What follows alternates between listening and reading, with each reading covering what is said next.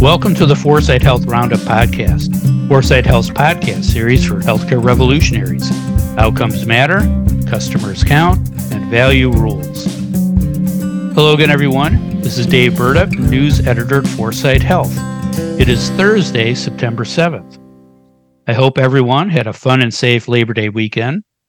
It was nice to chill before the fall work season has us all working long hours until the week of Thanksgiving. Now, here's something we may or may not be thankful for, and that's electronic health records. EHRs have electrified medical record keeping, but no one seems to like them. A new report is out that says 3 EHR vendors control more than 75% of the EHR market. We're going to talk about the market pros and cons of that dynamic on today's show with Dave Johnson, founder and CEO of Foresight Health, and Julie Murchison, partner at Transformation Capital. Hi, Dave. Hi, Julie. How are you guys doing this morning? Dave? Well, Dave, when I took out the garbage this week, I felt that first hint of a chilling wind from the north. The NFL opens its season this weekend. Like they used to say on Game of Thrones, winter is coming. That's great. Thanks, Dave. Julie, how are you? Well, when I haven't been on a plane or in front of a computer for work, I've been glued to the television for the US Open. So I would just do anything for tennis right now. Yeah, thank you. Now, before we talk about the current and future EHR market, let's talk about your Labor Day holiday. Dave, you've mentioned the Woogums Parade several times on this show. Now, it sounded so silly that I was never 100% sure that it was real. You know, in journalism school, they tell you if your mother says she loves you, check it out. Then on Monday night, I'm watching the 10 o'clock news, and they actually had a short segment on the parade. It did look silly, but it was real. You know, video never lies. So did you march in this year's Woogums Parade, or did you do something else? You know, Dave, I'm actually a little surprised you didn't ask me if my mother loved me. Next week. That's how close the Woogums Parade is to my heart. But to tell you the truth, it was too hot this Labor Day. You might remember it was pushing, I think, into the 90s. So we didn't march. Instead, we sat on our porch and sipped mint juleps. It's like the Kentucky Derby. That's great. Thanks, Dave. Julie, what did you do this Labor Day weekend before the fall work season is upon us? Well, we spent Labor Day in the fine state of Rhode Island. Haven't been on the East Coast for Labor Day in a long time, which was really nice. But it kept me up too late to watch the US Open, which I did for hours. So nice, relaxing time, I'll say that.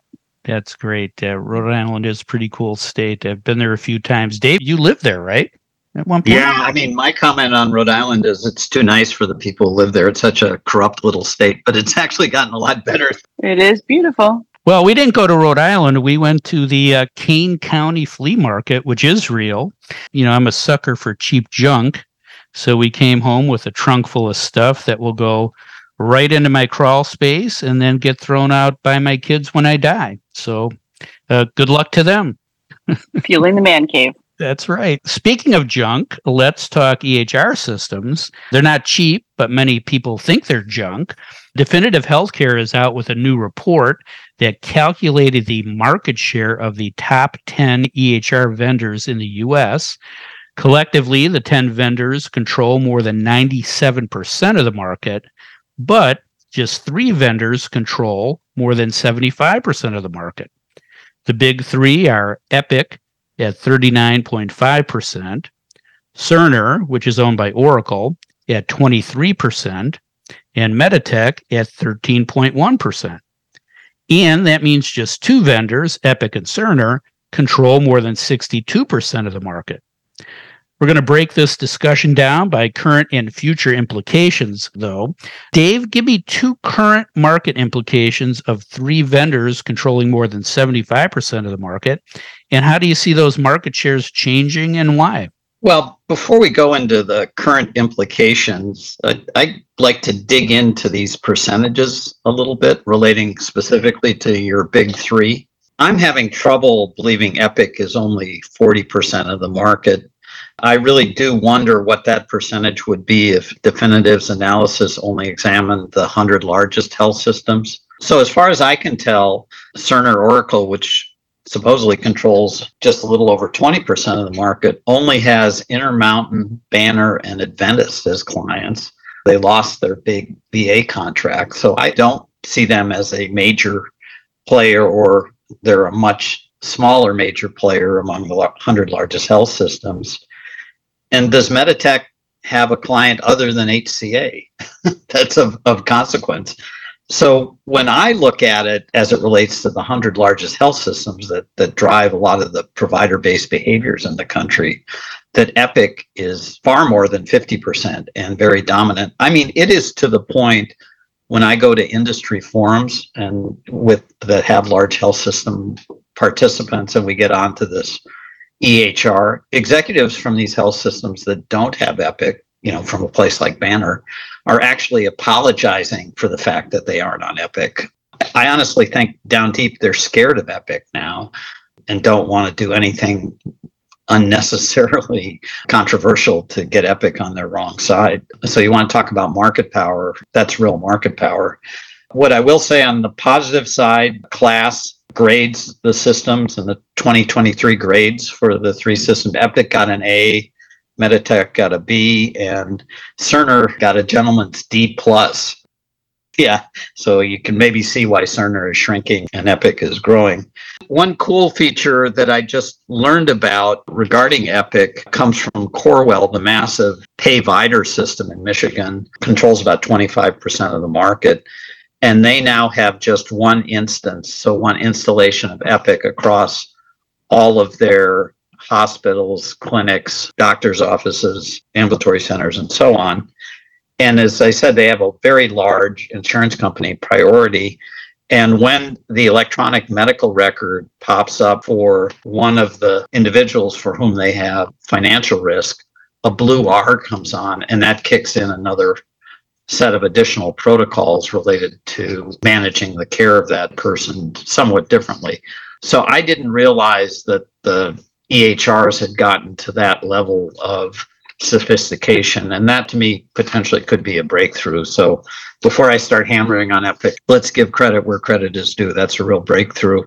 But regarding your two current implications of Epic's market domination, I'm not even going to include Cerner in this. My chart, which is the consumer interface that all the Epic EHR users use, I'll use a technical term here, it sucks.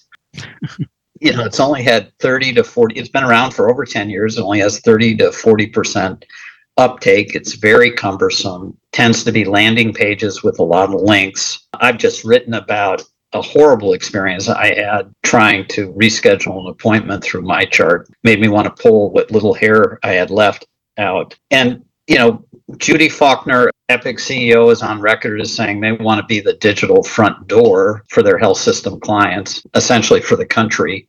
And I got to say, if that digital front door is going to be my chart, and if health systems are waiting for Epic to deliver them to digital nirvana, where customers are delighted by the experience, they're going to be waiting a long time. Providence, the big health system in your neck of the woods, Julie, had developed a fairly user-friendly overlay of my chart that it was using to interact, or to have its customers interact with its EHR. And because of changes in the App Orchard, Epic's way of supposedly stimulating innovation, that's going to end up making this overlay, Providence overlay, obsolete. So, and that gets to my second point. And then secondly, because of the way they operate their App Orchard and just operate generally, they stifle innovation. I personally know of 3 companies who had breakthrough technology where Epic used their market leverage to step in and limit their ability to come to market. I mean, it was truly anti-competitive behavior.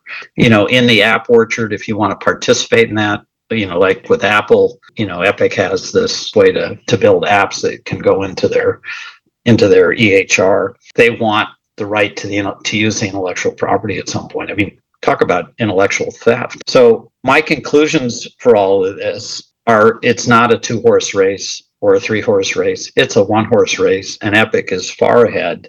Wow. Quite the critique. Thanks, Dave. Julie, any questions for Dave? Well, that is quite something. So, Dave, let's say that happens. Is there any regulatory action you think should be taken to address Epic's increasing market concentration? Like productive.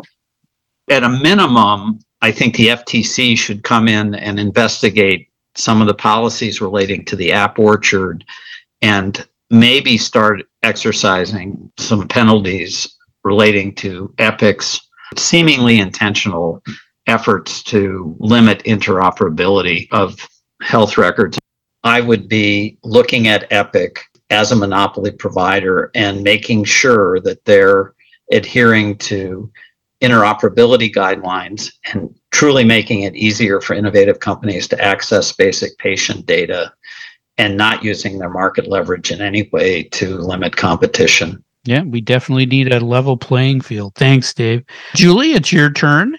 Give me 2 future market implications of 3 vendors controlling more than 75% of the EHR market.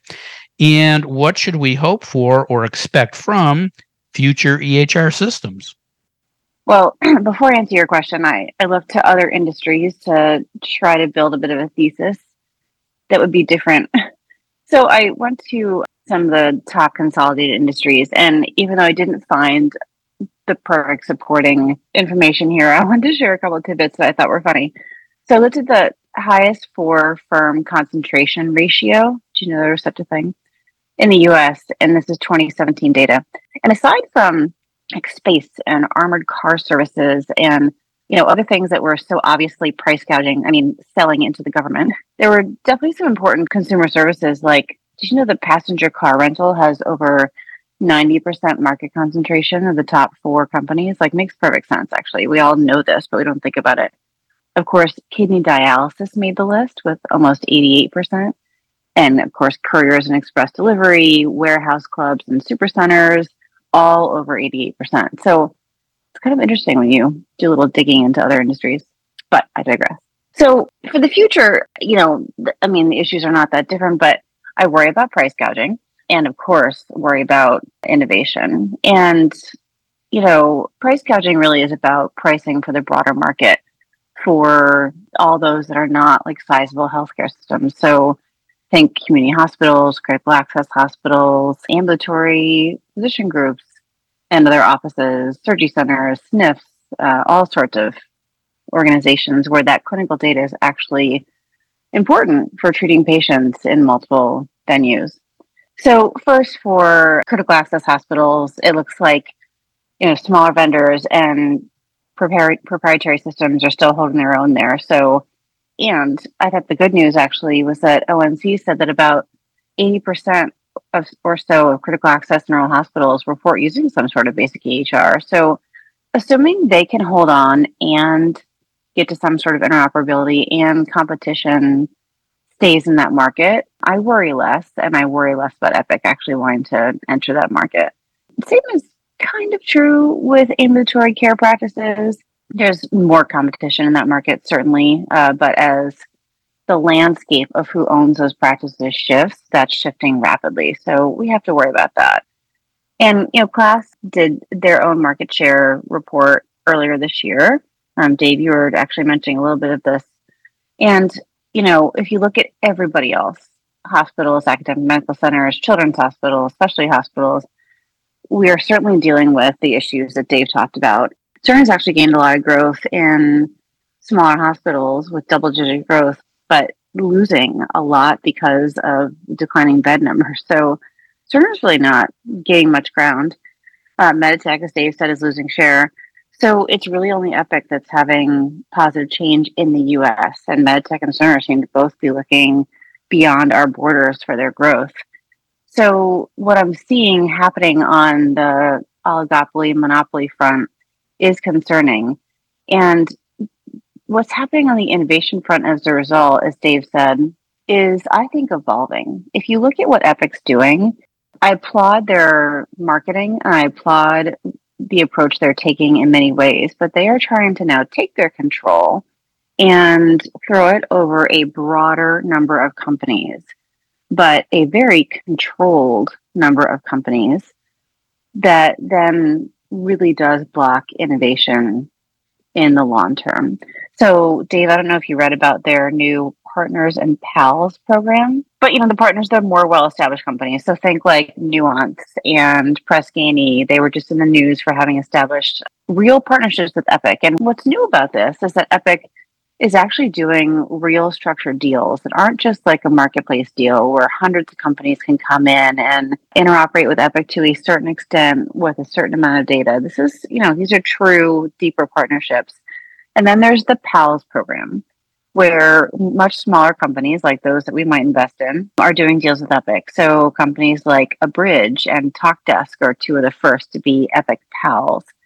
And this is, I think, a great way for Epic to really embrace innovators.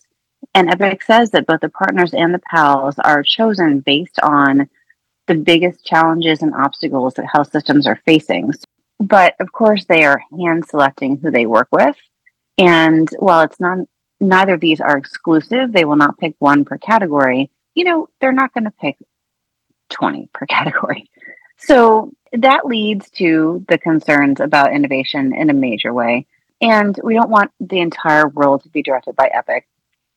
So we want an ecosystem that's creative, and we want adoption of new ideas and scaling things that actually work to solve problems. And I think Epic Partners and Pals will solve some of that, but it shouldn't solve all of that.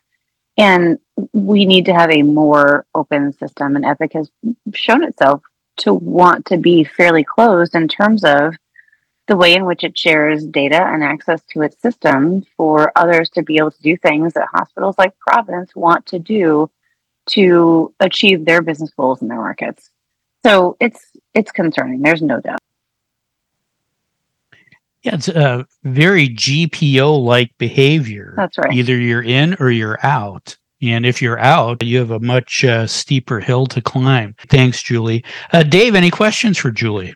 Wondering whether we will ever have a complete and inoperable electronic health record for everyone in the United States, the way they do in France, and even here in the United States for veterans enrolled in the VA healthcare. Is that an impossible dream? Cue the orchestra to dream the impossible dream. Or is it achievable? I mean, it should be achievable. It's not technologically impossible. What do you think? The problem has never been technology. Like, we have standards up the wazoo. We have interoperability, associations, groups, memberships, coalitions, collaboratives, you name it. And they're continuing to sprout up. I mean, Anish Chopra continues to be the greatest champion here, and there are new efforts every day.